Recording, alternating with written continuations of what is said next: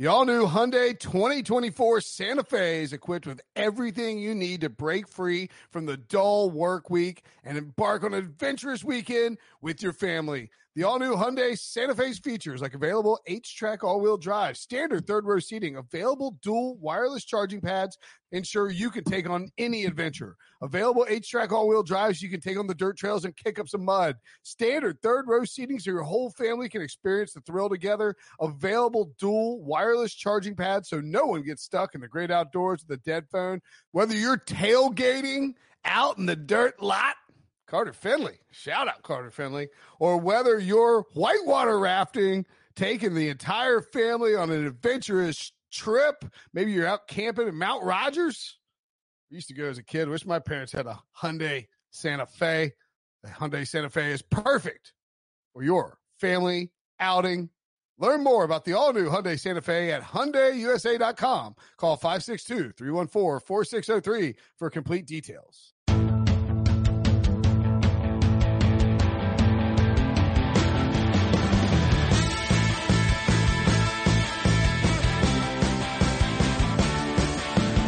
What's up, everybody? Welcome to the Pick Six Podcast, CBS Sports Daily NFL Podcast. I'm Will Brinson. I'm your host. It's Monday, August 17th. Football is around the corner, and we are diving in with what we are affectionately calling, we'll call it Analytic Week, but we sort of call it Nerd Week. And we mean that in a non-pejorative sense because I'm a nerd.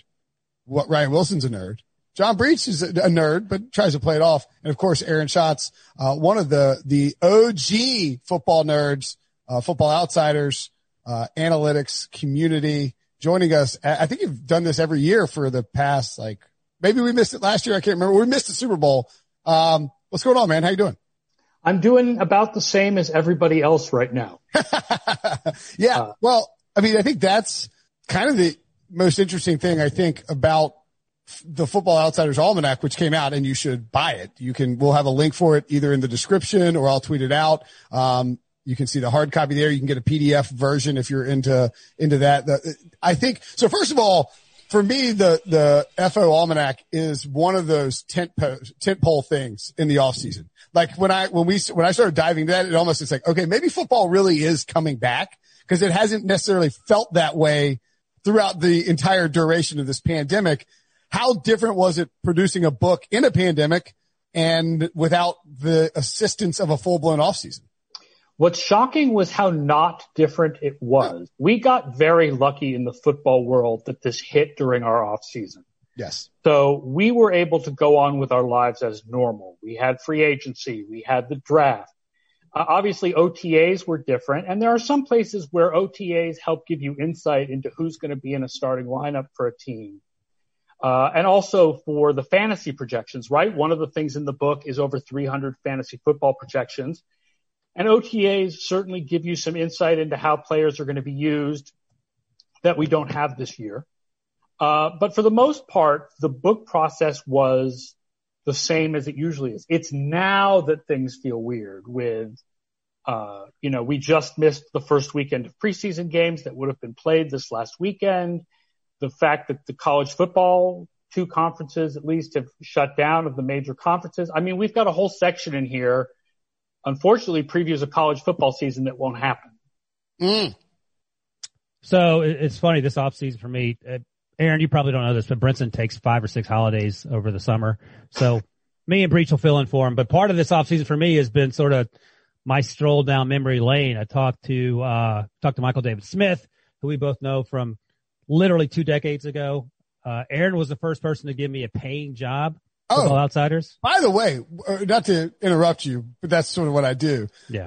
We should point out that we discovered through while we were telling stories a few weeks ago, what was it? That, Ryan remembered that he wrote a blurb mocking a report from Adam Schefter at NFL Network while working for Football Outsiders in the little the news section. He was like, the blog post, yeah, like they're going to take Mario Williams first over Reggie Bush. That's ridiculous, but okay, Adam. And then Schefter emailed him, and after they took Mario, was like, see, sucker? No, before. So yeah, I don't know if I ever told you this story, Aaron. It was 2006 before that draft. And because I used to write the blogs 2 or 3 a day.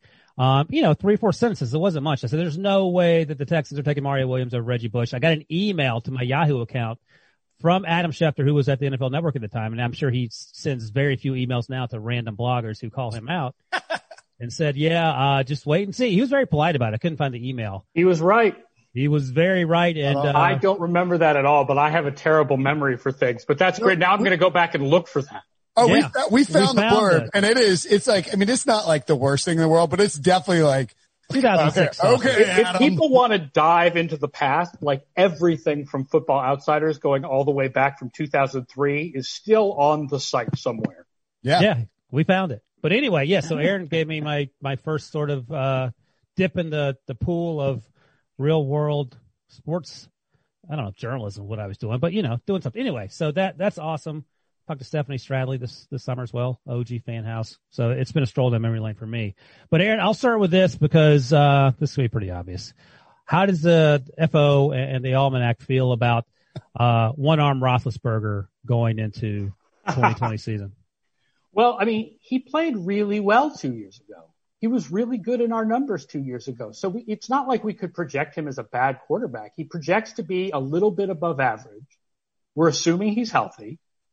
And when you put that together with the Steelers, the defense will come back to the pack a little bit because they actually led the league in turnovers per drive. There's heavy regression in that. But when you put it together with Pittsburgh having a top 10 defense and an easy schedule, actually makes them a pretty good Super Bowl contender. I wouldn't say one of our top contenders because we have the top 3 teams so far ahead of everyone else that there are really only 3 teams that I would say these are the big Super Bowl contenders. And who's the third? Who's the third of those 3 teams? Well, you can probably guess which 3 teams they are. Actually, we know it's Cincinnati, the Chiefs, Washington, and Carolina. Chiefs, Ravens, but is the third team the Saints? Like who's the third team? The third team is the Saints. All right, gotcha. All right, so all 3 of those teams, and we should point out that you have a full projection sheet with playoff percentages, Super Bowl percentages, expected DVOA projections, and everyone can get it. And if you're not familiar with DVOA at this point, go get them Almanac because it's very helpful. It's context added statistics, and that's the whole point of it.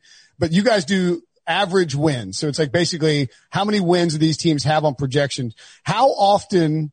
And all 3 of those teams that you mentioned, Kansas City 10.6. New Orleans 10.5 and Baltimore 10. How often does a projected 10-win team miss the playoffs? Well, let's see here. For those teams, I have to look up the actual numbers, but for those teams, it's not very often. Kansas City makes the playoffs 81.5% of simulations. Oh, sorry, I kind of meant like like historically for Football Outsiders. How often do you see a team projected that highly? I don't know the answer to that, unfortunately. I just meant sort of anecdotally. Like is it not almost very often? Right. The 2019 Steelers.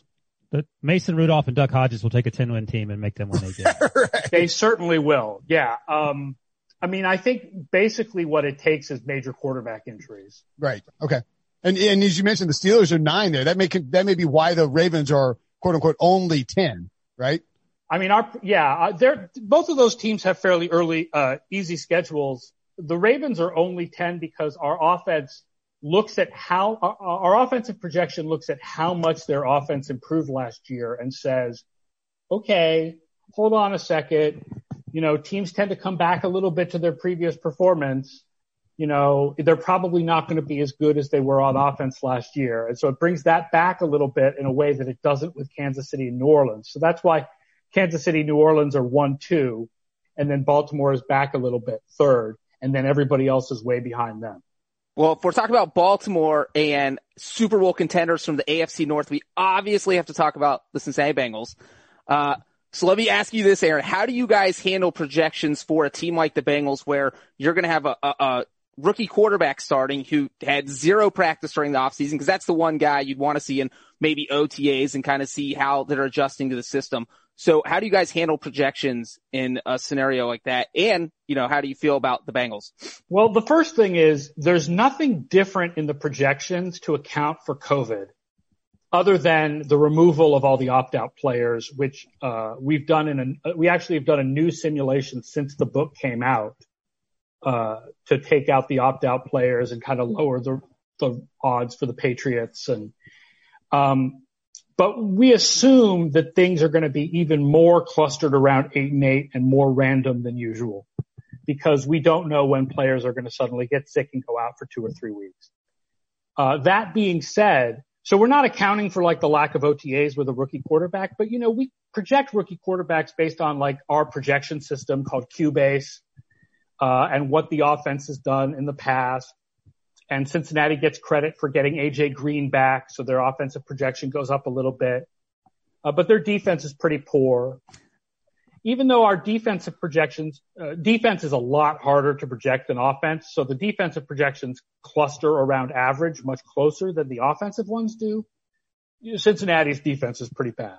So it all works out to have that's being generous, yes, near the bottom of the league.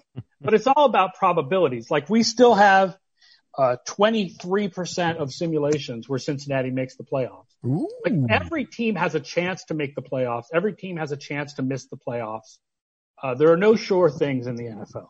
Aaron, let me ask you quickly before Brinson asks the question, because Brinson for a while, up to the last 2 weeks or so, was sort of on the Jets bandwagon, but he also says he would not be surprised if Cincinnati makes the playoffs. Better chance of making the playoffs, the Bengals or the Jets? I think we still have the Jets slightly ahead. Okay. But Jets are at 35.9 and the Bengals are at 23.3. But the Jets dropped down from like 35.9 to like 26. Smart. In the new simulation, because the new simulation, they lose their 2 best defensive players. They lose Jamal Adams and they lose CJ Mosley. So in other words, Ryan, it sounds like my brain is operating like a computer. Yeah, I was going to think the TI-35, as you pointed out. Is that the one that played PC Munchkin? Because that was... Yeah, that's my brain. It's a beep, beep, beep, beep. Brinson just punches in 8008. I'm tired of these AFC North. I got that.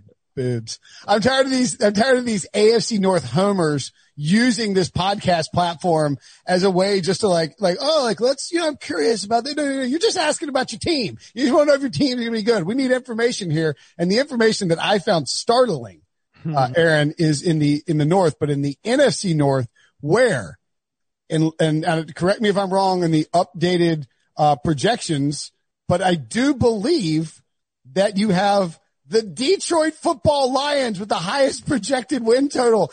The Lions going to win. As I said, I actually said this on radio the other day and the host mocked me. I said the Lions are sneaky to win this division. I think I like this concept of Detroit, being the best team. Is that more about the other team stinking or Detroit taking a step forward? Well, best team in the division comes with a little bit of an asterisk because those 4 teams are so close together in our projections. Yeah. We have every team in that division falls between 23 and 27% in their chances to win the division. So it's very, very close. But mostly it's not just Detroit getting better. And remember, Detroit was 3-4-1 before Matthew Stafford got hurt. They went 0-8 with their second and third string quarterback. But also Green Bay and Minnesota falling backwards, which we're predicting. Green Bay is a team that I'm sure anybody who does analytics on Twitter knows was not a 13-3 quality team in the underlying stats last year. They were much more like a 10-6 team.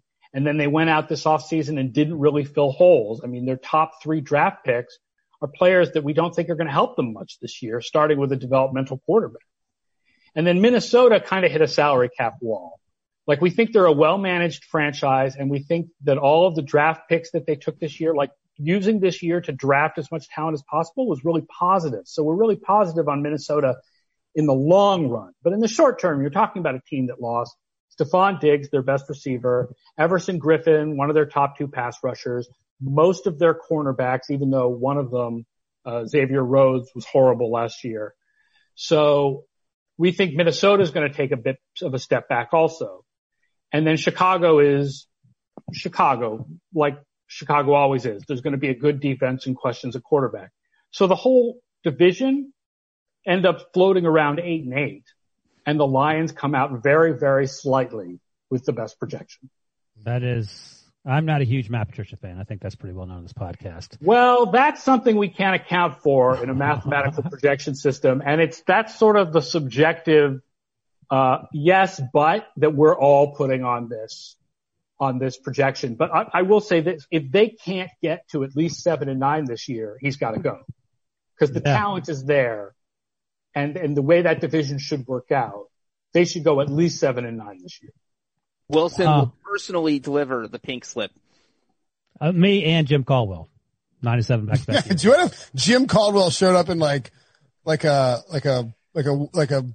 pair of sweatpants and like hadn't shaved in 3 weeks? Because remember Patricia called out the reporter for being sloppy. That's what turned Ryan off on Patricia, was him being like, why don't you sit up straight in your chair? It's like, bro, you are not somebody who should be commenting on the appearance of other human beings at the workplace. You are a prime candidate for Queer Eye Makeover. Let's calm down with the casting dispersions. So you actually touched on Aaron Rodgers of the Packers. I was going to ask you about that, but I'll ask you about this instead, Aaron, because Devo, our producer, is a huge Eagles fan, and Brinson hates the Eagles. How do you feel about the Eagles-Cowboys rivalry? I'm assuming those are the two best teams in that division, and who do you like better? Yeah, I mean, they're definitely, unless Dwayne Haskins or Daniel Jones takes a major step forward in year 2, which again, we're talking probabilities here. There's a chance of that. That's a 2-team race. We do have Dallas ahead, and that's without taking the Everson Griffin signing into account, which I love. It totally fills a really important hole for them. But we do have Dallas ahead, mainly because of the offense-defense discrepancy that I was talking about, where offense is easier to predict. And therefore, teams that predict to have better offenses will tend to have better averages in our simulations than teams that project to have better defenses, because the best offenses project to be better than the best defenses are. And Dallas is a team that projects to be better on offense and Philadelphia on defense. So how do you account for Mike McCarthy? And my concern with Mike McCarthy, I think he's probably going to be good for Dak, but my lasting image of him, and I said this on the podcast last week, is that Seattle playoff game where 4th and 1 at the goal line, and they're just kicking field goals left and right. Yeah, which is interesting because historically, in the regular season, Mike McCarthy is one of the most aggressive coaches in the league. He just suddenly loses his aggressiveness in the postseason. I don't. What phrase were you going to use there? I will say, puckers up. Poops his pants. Yeah, I was trying to think of something nice and clean.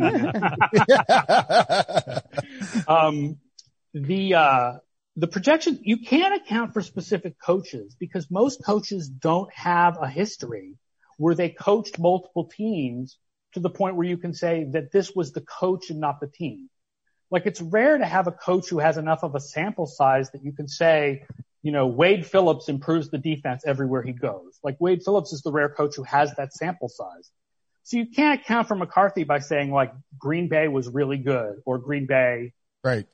I mean, you have to think about, he tended to be conservative with leads, but aggressive on 4th downs, except, like I said, in the postseason. But we do have where teams have a new offense, they tend to take a little bit of a step back.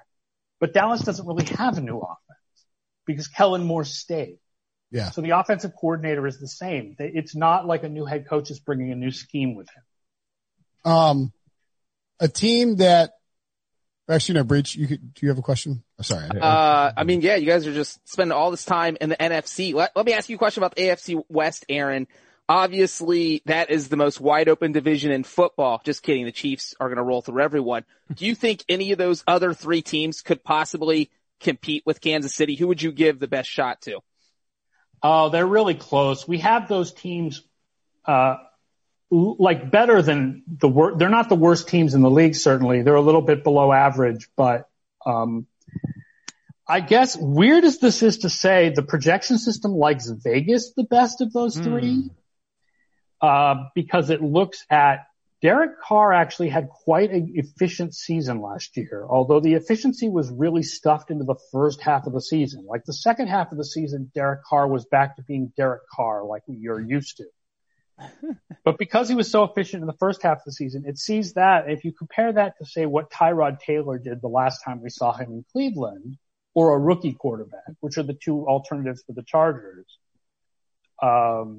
or a second-year guy who was not a first-rounder who only has 5 games of experience, which is what you have with Drew Lock, that it likes Vegas a little bit better than it likes the Chargers and the Broncos. I think people are with the Broncos, like that's a good defense, but I think people are reading way too much into what happened with 5 games with Drew Lock. Yes. Like, especially because the wins and losses, like he won a game against Houston where Houston just played like horrible and just completely face planted. And, you know, it's not like Drew Lock is responsible for Deshaun Watson going out there and having a bad game. Awful. And he's depending on so much like with rookie receivers who, again, this is not in our projection system, but right, this is the year the rookie receivers had no OTAs, have no preseason games, are going to have to pick up like, can Judy and Hamler, how fast can they pick up the offense? I think people are expecting a big explosion out of the Denver offense that is unlikely to come. You have Denver at 7 wins projected in the original run. I'm just curious, do you have the number in front of you? Because they had Juwan James opt out. I think they're still at 7. Okay, I was just curious how much like a tackle might have impacted. Like obviously I didn't think it was. Well, they didn't have him. One of the things is they didn't really have him last year, right? He was injured for most of last year, so the guy who's going to replace him is probably the guy who already replaced him last year. The really big opt-outs are the defensive players who have a really heavy importance. Hightower, Mosley, I mean, those are really the big 2. And then, of course, the Jamal Adams trade, which isn't an opt-out, but also happened since we finished the book. Well, interestingly, though, your projections, which have been proven over a decade now to be biased for the New England Patriots, still gives them 8.5. I'm kidding. That is what you're accused of as a Patriots, a longtime Patriots fan. And obviously they're projections. They're not biased. Like that's not how, it works. But, 8.5 wins for the Patriots, just under, Tom Brady there in Tampa. How do you look at, how did those 2 teams come out? Because I feel like I get asked that once a day on a radio hit. It's like, well, who wins more games, the Patriots or the Buccaneers? I will point out that our projections are naturally very conservative. So like 8.5 doesn't sound like much, but it is still the highest in the division. Right? Most teams we have between 6 and 9. The biggest thing is the defense, not the offense. I'm going out on a limb with this compared to other people, but I believe that the Patriots defense is going to be much, much worse this season. There's 2 reasons for that. The first is they were so heavily dependent on turnovers last year. And again, that regresses to the mean very heavily. The second is when you look at approximate value over replacement, they lost more defensive talent in net because they didn't add anybody other than rookies, but they didn't add any veterans. They lost more veteran defensive talent than any team we'd looked at since 2003, and that's before Hightower and Chung opted out. And then Hightower is the biggest defender that they lost, and that's since we did the book. So that Patriots defense, I think yes, the secondary is mostly stable other than losing. They lost 2 safeties. They lost Harmon to Detroit and then Chung opted out. And there are some theories in the analytical world that secondary is more important certainly than like pass rush. But secondary performance also tends to be very inconsistent from year to year. And the Patriots defense was only average 2 years ago until the Super Bowl when they shut down the Rams. And I think the Patriots defense is going to go back to being average. And I think that's going to really surprise people. So it's funny you say that because every week I ask Brinson for the win totals for the Patriots, and every week it's 9.5, and I ask for the Bills, and every week it's 9. I would imagine that you like the Bills better based on personnel and history, recent history, or are you cautious about their chances to win the division finally? I'm cautious. We have them a little behind the Patriots, even though we have them with the number 1 defensive projection in the league. Because their offense, we just don't see as good because we just don't like the quarterback. And there's a big variable in the offensive projection system that projects the quarterback, tries to project him separate from the team. And Josh Allen, when you look at what he did as a rookie and then, what was expected of him coming into the league, and then last year he was still slightly below in passing, slightly below what we think of as replacement level. We just don't like the quarterback situation there. We actually write in the book, if we played all-time quarterback like we were kids, the Bills might be the best team in the league. That's me. But it doesn't work that way.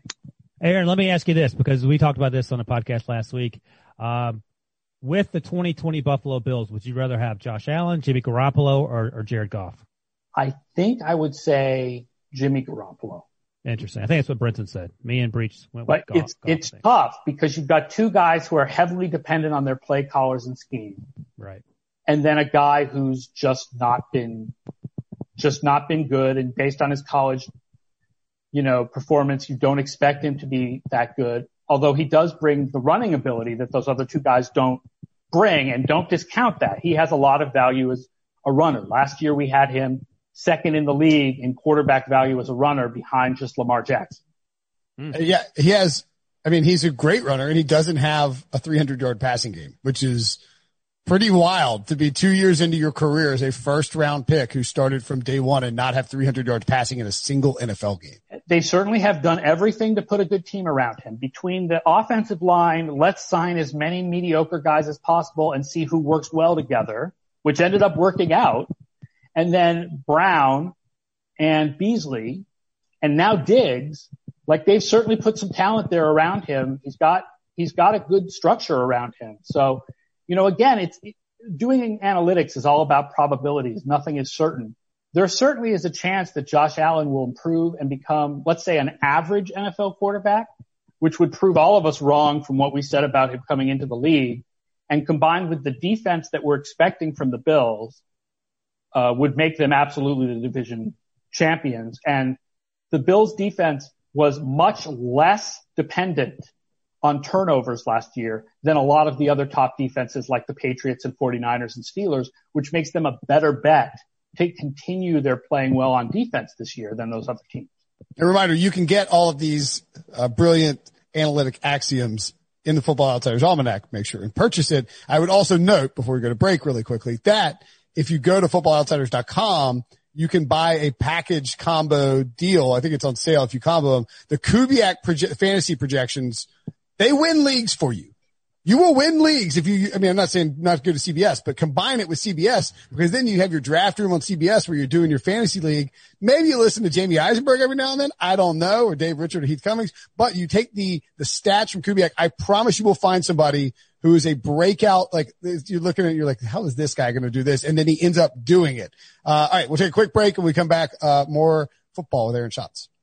Being around sports media and a fan of my NC State Wolfpack for a lifetime has taught me that sometimes it's exploring the sliding doors moments and what if scenarios in sports that can be the best part of the fan experience.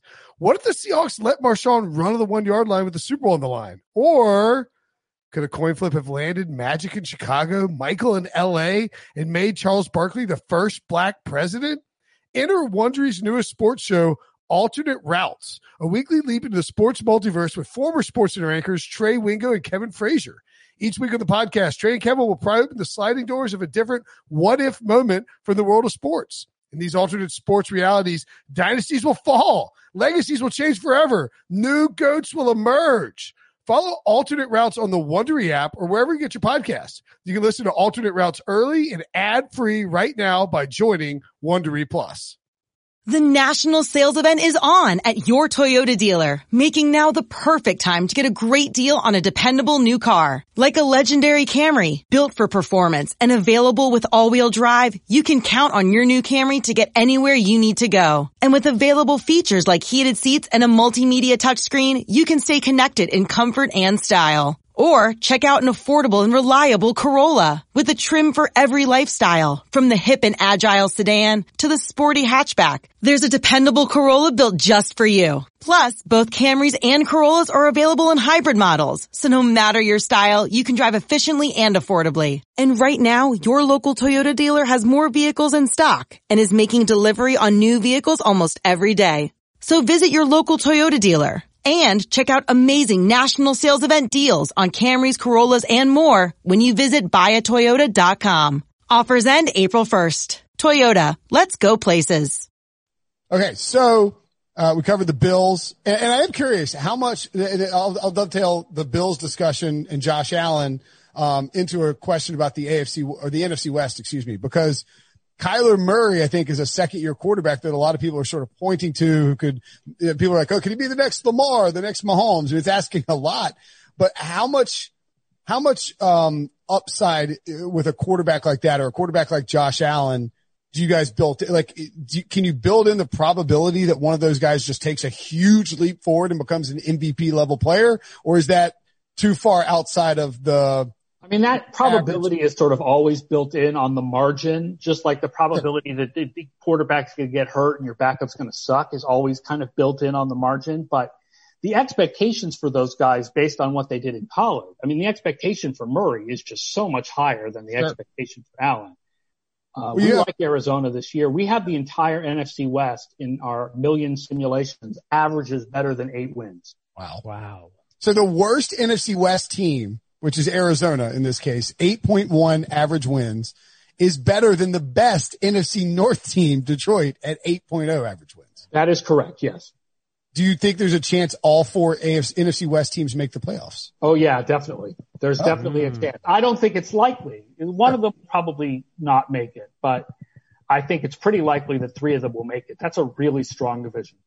I know we have the Rams higher than most people. Again, some of that is that because we do our projections top down, we look a lot at what teams have done over the last, not just year, but 2 and 3 years. I mean, obviously 2 and 3 years ago is nowhere near as important as last year, right. But it does play some role in what you can expect for a team going forward. They still won 9 games. It's not like they stunk. Not like Sean McVay has suddenly forgotten everything he always knew, right? Like the talent and the coaching that got them to be the number 2 team in our ratings for 2 straight years is still there. A lot of the talent is still there, and the coaching is absolutely still there. So we've got the Rams as still an above-average team despite the personnel losses that they've had over the last couple of years. Yeah, it surprises me that the Rams feel like that team that everybody thinks is overrated. I think Brinson is on the Rams overrated bandwagon, aren't you, Brinson? Yeah, but I'm mostly on the Cardinals or a playoff sleeper bandwagon and a sleeper to win the division. Well, and you mentioned the Packers and 13 wins and how there's no way they're going to match that. The 49ers, obviously another 13-win team last season. I'm assuming you guys are projecting a little bit of regression there for San Francisco. Yeah, although it's different because Green Bay was a 13-win team that underlying stats said was not a 13-win team. San Francisco was a 13-win team that the underlying stats said was a 13-win team. But again, like I said, we look at like the last 3 years because there is this thing called the plexiglass principle, which is the teams that take a dramatic improvement tend to fall back a little bit the following year. San Francisco is the first team in the history of our stats. Goes all the way back now to 1985 that went up 20% in DVOA on both sides of the ball. It had never happened before that a team had improved that much on both sides of the ball. So we expect naturally there's going to be a little bit of comeback there, right? It's not like there isn't a lot of talent on that team, but you add to the fact that they've lost some talent, right? No more Buckner, no more Emmanuel Sanders. They're depending on rookies to replace those guys. You can't be sure of what you're going to get from rookies. So we have San Francisco coming back to the pack a bit. It's not like we have them as a bad team. It's just we have them as part of a really good division where those teams are going to be really competitive with each other. Do you think teams know that internally at all? I mean, I don't know if you talk to any teams, like, because you would never hear Kyle Shanahan get up in a press conference and be like, we improved 20% on both sides of the ball last year. We probably think it's going to be a little bit worse than it was last season when everything went perfectly. Like, you would never hear a coach say that, but do you think internally you're like, man, we got everything clicked for us last year. Maybe we should see a little bit of a step back on offense or defense. I mean, do you think that exists? There may be a couple of teams where the analytics department believes that, but I think even if you say it to coaches, that the coaches will find a way to talk themselves into the idea that it's not us. Right. Like we're an exception. And there are exceptions. It's hard to find out who the exceptions are before the fact, right? Like afterwards we find out like what the exceptions were. But like, let's take San Francisco, for example. The secondary played so well last year. Like I said, secondary play is pretty inconsistent from year to year. The defensive line, right? Other than Nick Bosa, those players on the defensive line were all there the year before, and that defense was terrible. Yeah. The offense was much better because they had a healthy Garoppolo, but on defense, I don't think Nick Bosa on his own takes a team from being one of the worst defenses in the league to being the number 2 defense in the league. No. It probably would have been number 1 in a usual year when the Patriots didn't do what the Patriots did last year. I mean, Nick Bosa is a good player, but no defensive player is that good. So you're going to see some retrenchment there. So what about Phillip Rivers, who last year was, any way you look at him, a lot of dog doo-doo in his game. Now you could blame that on the lack of offensive line. I get all that, but he made a lot of terrible decisions. Have more touchdown passes than Big Ben. Oh, and probably Andy Dalton too. I feel like though the Colts is a perfect scenario, not only for Indy's offensive line playing indoors, but also for Phillip Rivers, who has the weapons around him. He had those weapons in Los Angeles, obviously, but not the protection. How does Aaron feel about it, and how does FO feel about Phillip Rivers in Indy? Yeah, I mean, we'll see about the weapons around him. They're going to depend pretty heavily on a rookie receiver, Michael Pittman Jr. and Paris Campbell. Our system didn't really like him coming out of Ohio State because slot receivers like that don't translate to the NFL when they're high picks quite as well. But Phillip Rivers was still above average last year by our numbers. Like, not to what he'd been in past years, but still by our numbers, he was a little bit above average. And it's tough to model aging quarterbacks at this point because Breeze and Brady have just knocked any attempt to model aging quarterbacks out of the water. Like, you can't model them declining. And so we see Rivers is probably good again. And when you put the talent around him that Indy has, and by our numbers, the worst projected schedule in the league, the easiest projected schedule of the league, we like the Colts as one of the better teams in the league this year. I'll follow up quickly. How concerned are you about Bill O'Brien? The whole Houston chapter is mostly about the concern about Bill O'Brien, and why he got control of the whole franchise is weird. And I hate saying that because he's my boy. There are not a lot of us Brown alumni in the NFL these days. And so I want Bill O'Brien to do really well for my school. But, your fellow coaching alumni from William and Mary are much better at right now than my fellow coaching alumni from Brown. And let's not forget the coaching alumni from Miami of Ohio. What? Yeah, Miami, Ohio. Just like Brown and William and Mary. John Harbaugh and Sean McVay. More Super Bowl wins. That's pretty good. That's better than Bill O'Brien right now. Dunked on. Yeah. Oh yeah. Sorry. We like to play dunked on music, Aaron, whenever somebody dunks on him. And that qualifies as a dunk for Breach. So we'll give it to him. Way to go, Breach. Kevin Harlan. Thank you. I don't know what the hell we're going on here. Hey, listen, back in the day, Aaron was a DJ, so he probably knows about hitting the buttons. I know about hitting the brake, and I know about dropping in some sound effects. Yeah, I was the sound effect guy. I did all those bits that go between songs. I created all those bits that go between songs that tell you what station you're listening to. All right, so really looking at these projections, I mean, you pointed out that Kansas City, New Orleans, and Baltimore are that far ahead of everybody, and then Pittsburgh, Indy, Tampa Bay, Dallas right below them.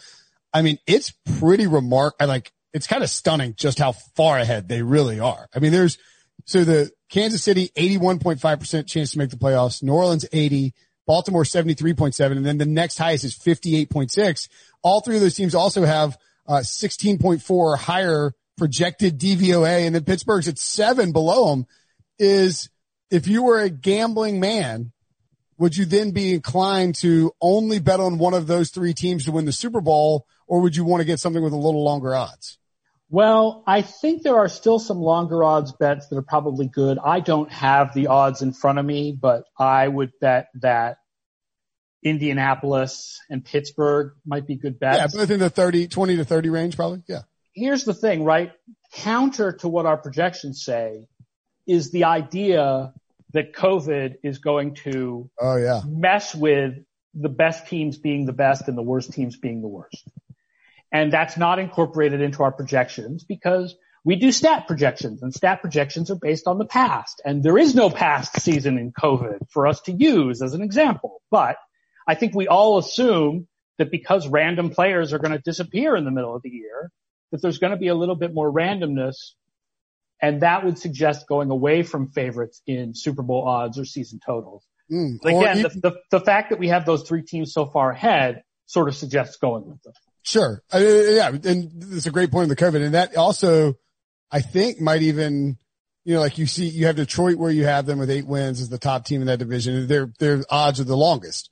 Arizona as well has the longest odds to win that division. Maybe given that random occurrence, I'm saying this for the listeners, if you want to buy in on it, but like if you see Arizona at 8.1 in a season where there could be utter chaos, like Jimmy Garoppolo, Jared Goff, and Russell Wilson could all get COVID and be forced to miss 2 or 3 weeks. Kyler Murray doesn't, and suddenly the Cardinals win the division. Like maybe there's an opportunity there to take some longer shots in divisions. Yeah, I'm sure I'm not sure because you can't be sure of anything this year. No. But my guess is that when this year is over, that we're going to look at some of the teams that go to the playoffs and go, if it wasn't for COVID hurting this other team, that probably wouldn't have happened. I also happen to be of the belief that we may end up having to play a season where not every team plays 16 games. I would agree with that. Which is great news for the Bengals. The Bengals could go 4-7 and call it a victory. The Bengals are going to pull a Marlins. They're going to play half the games of everyone else, but go like 4-1 and win the division by default. Oh, by the way, speaking of that to follow up on the NFC West too, Seattle, very lucky in 1-score games, considered the number 2 luck box team in the NFL behind Green Bay, yet you still got them at 8.7 wins. Is that just simply Russell Wilson cannot be taken down? It's a lot of it is Russell Wilson is just really good, and that quarterback variable is a big part of our offensive projection. But they were better in our numbers last year than they were in a lot of advanced stats because of our opponent adjustments. And they played the second hardest schedule in the league last year. Okay. So whereas Green Bay had the second worst DVOA of any team that ever went 13-3, Seattle was nowhere near the worst 11-5 team we had ever tracked. So I think part of the idea is that Seattle was lucky last year, but also in some ways not unlucky, but just had a hard road, and that they're probably going to be a little better this year, and then a little better than that now that you add Jamal Adams. And so that's what puts Seattle so high in our projections. John, do you want to ask about the Bengals again? I already like Aaron's and I like FO's football projection for the Bengals. 23% chance of making the postseason. I'm going to tell every Bengals fan I know to buy the almanac this year. You might as well be freaking, Lloyd Christmas here. So you're saying there's a chance? Who surprised me on this projection list? Jacksonville at 7-1. That's a lot higher than I think. I think when people mention the worst teams in football, it's Carolina, Washington, and then Jacksonville. And yet, not that you have them as, winning the Super Bowl or anything, but you have them as a 30% chance of making the playoffs and above a group of teams like Denver, New York, and Cincinnati. Yeah, we have them as a run-of-the-mill bad team, not as the worst team in the league.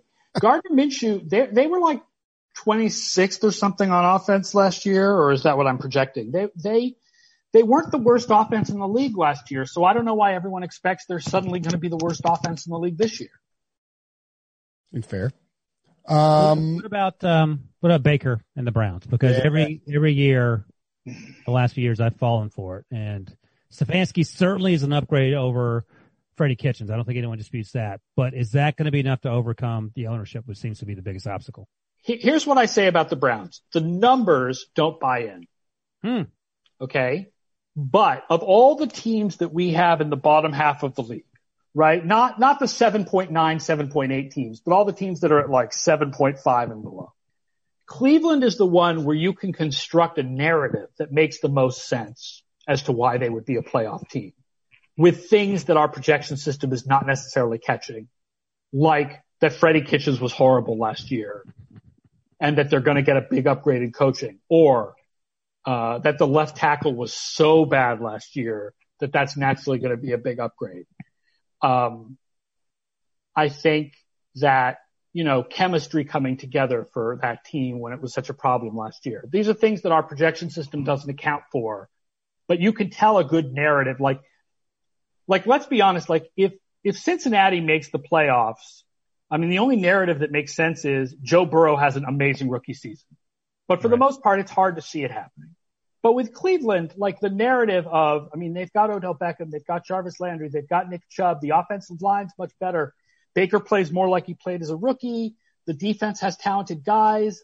Greedy Williams takes a big step forward. Denzel Ward still plays well. Like, you can build that narrative pretty easily. So if you said to me, of all the teams that you have at 7.5 and below, who's the most likely you think to make the playoffs, I would say Cleveland. I can get behind that. In the NFC South, we mentioned New Orleans at 10-5. We talked about Tampa Bay a little bit. Atlanta and Carolina are very perplexing teams to me because Atlanta, like, are they the first half team? Are they the second half team? Is it simply just Raheem Morris coaching defense and not Dan Quinn?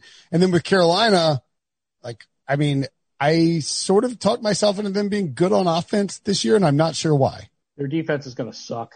Awful. Worst defense in football, I think. They're the worst projected defense in football. You're going to have like 6 rookie starters. Yeah. They have the hardest projected schedule. So, I mean, yeah, I like Teddy Bridgewater, and their offense will be better than it was last year, but their defense is going to suck. Atlanta, every year they improve on defense in the second half of the year, and every year we try to talk ourselves into the idea that they're going to be better on defense the next year, and every year they come out in the first half of the year and are awful on defense. We actually have them projected 15th on defense, and I think that's probably too high. I think they're going to be back in the 20s again like they are every year. So the offense will be good, but not great like it is almost every year except for 2016. And the defense is going to be in the 20s like it is pretty much every year. And they're going to be right on the verge of making the playoffs, maybe the team in that 7th spot like they are every year. And you just said that with the Falcons, you project their defense to be 15th overall, but they'll probably end up in the 20s. Was there any team in the NFL where you saw their total win projection and in your head you thought, oh, that seems a little bit high. So maybe the analytics like the team better than you thought it would? I mean, given the way everybody talks about the Rams, I felt a little uncomfortable coming out with them as kind of being even with the 49ers. You have them almost dead even. Yeah, the 49ers end up having a little bit better chance to win the Super Bowl because they come out as a slightly better team on average with a harder schedule. But, so it's like if they make the playoffs, they're more likely to move on. But, yeah, that was the one that I was like, oh my God, do I have to go with this? Everybody wants to hate on the Rams. And I get it. Like, Goff took a step back and McVay's, the offensive line wasn't very good, and it seemed like people were sort of figuring out McVay, but like, he's a smart dude. Surely he's going to change something. It is hard to objectively measure offensive line changes with numbers. And the question is like, are we not accounting enough for the way that offensive line has fallen apart in the last 2 years? Sure. So, I want to ask you quickly, we'll get out of here in a second, but I'm curious because I know that at the top of the book, you guys have charts throughout the course, but like, from a league-wide scope, are there any trends that you've noticed in terms of how teams approach personnel, both offensively and defensively? I think I saw the numbers were like 58% 11 personnel and 57% nickel at this point, and it's funny too, because it's like nickel and base. It's like actually nickel is base. Right.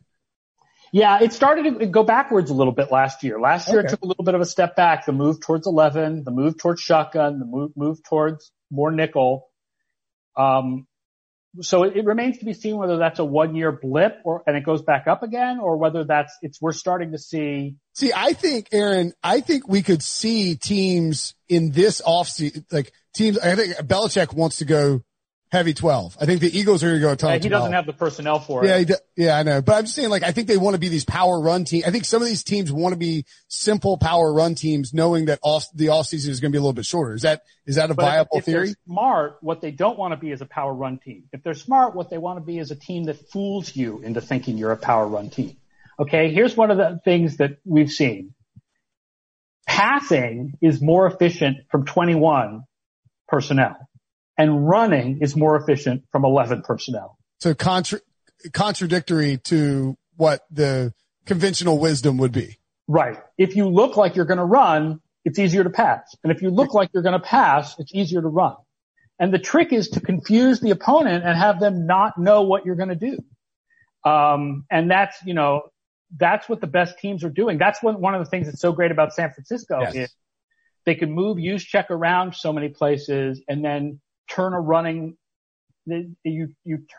formation into a passing formation if the other team comes out in base, and then if the other team comes out in nickel, you turn the passing formation into a running formation. The other interesting thing we've seen is a rise in dime. So while like it's not just nickel, now we're seeing more with like the 6 defensive backs and a lot of third safeties, a lot of teams playing an extra safety. And a lot of these like Derwin James, Isaiah Simmons type players who are kind of safety linebacker hybrids to cover tight ends. You know, sometimes those players are marked safety like Patrick Chung. Sometimes those players are marked linebacker like Isaiah Simmons, but they're basically playing similar roles. Interesting. All right. Ryan, John, you guys got anything else you want to ask Aaron about? Pick his brain. If you want to ask about the freaking Steelers again, you better do it now. No, I'm good. I got everything I need, I think. Yeah. Ben is trash and Rivers is better. I think that was the primary takeaway. All right, we'll have that argument when it comes time for the Hall of Fame. I think Ben is in and Rivers is going to be a question mark, but if I had my choice, Rivers is a Hall of Fame quarterback. Is Andy Dalton a Hall of Fame quarterback? No. Eli Manning? If I had the choice, no. But will he get in? Yes. Yes. Yeah. That's Andy Dalton might get into the Cincinnati Hall of Fame. Eli Manning is Jim Plunkett. If Eli Manning goes in, Jim Plunkett should go in. Yeah, I agree with that. Okay. So as we mentioned, you need to have the Football Outsiders Almanac. If you have never purchased one before, go get it right now. You can see it on youtube.com/pick6. By the way, Aaron is holding it up. It is a robust manual. You can also get it in a PDF form, and then you can save it to like your iPad or whatever. You can save it in books, iBooks, or, I don't know. I figured out how to save it on my phone somehow, but you can, maybe you're done with your beach trip, but Ryan's got a couple of vacations coming up. Leaves on the first weekend of football every year. Probably do it again this year, despite writing about football for a living. Maybe he'll take the almanac and, come through it on the way there. Maybe he'll read it on the PDF. Go to footballoutsiders.com and you can buy it there. You also get it. Where do you prefer people to buy it? Because I know that like sometimes Amazon and direct is different. We want to line your pockets. If we want to line our pockets, you want to buy from the electronic version that you buy on footballoutsiders.com. Okay. But if you want a really big book you can physically read and actually kill all the mosquitoes in your house with because it's gigantic. You can kill a warthog with that book. 50 feral hogs versus my book. You go to Amazon.com. Either way that you buy the book this year, we are giving 10% of the proceeds from this year's book to the United Way's COVID Recovery and Relief Fund. Awesome. So any way you buy Football Outsiders Almanac this year, you're also making a charitable donation. And then the other thing, again, like Will was talking about earlier, FO Plus, that's our premium product where you get not just the Football Outsiders Almanac, but an archive of all Football Outsiders Almanacs going back to 2009 and the Kubiak Fantasy Football Projections, an app that you can fit to the rules of your league.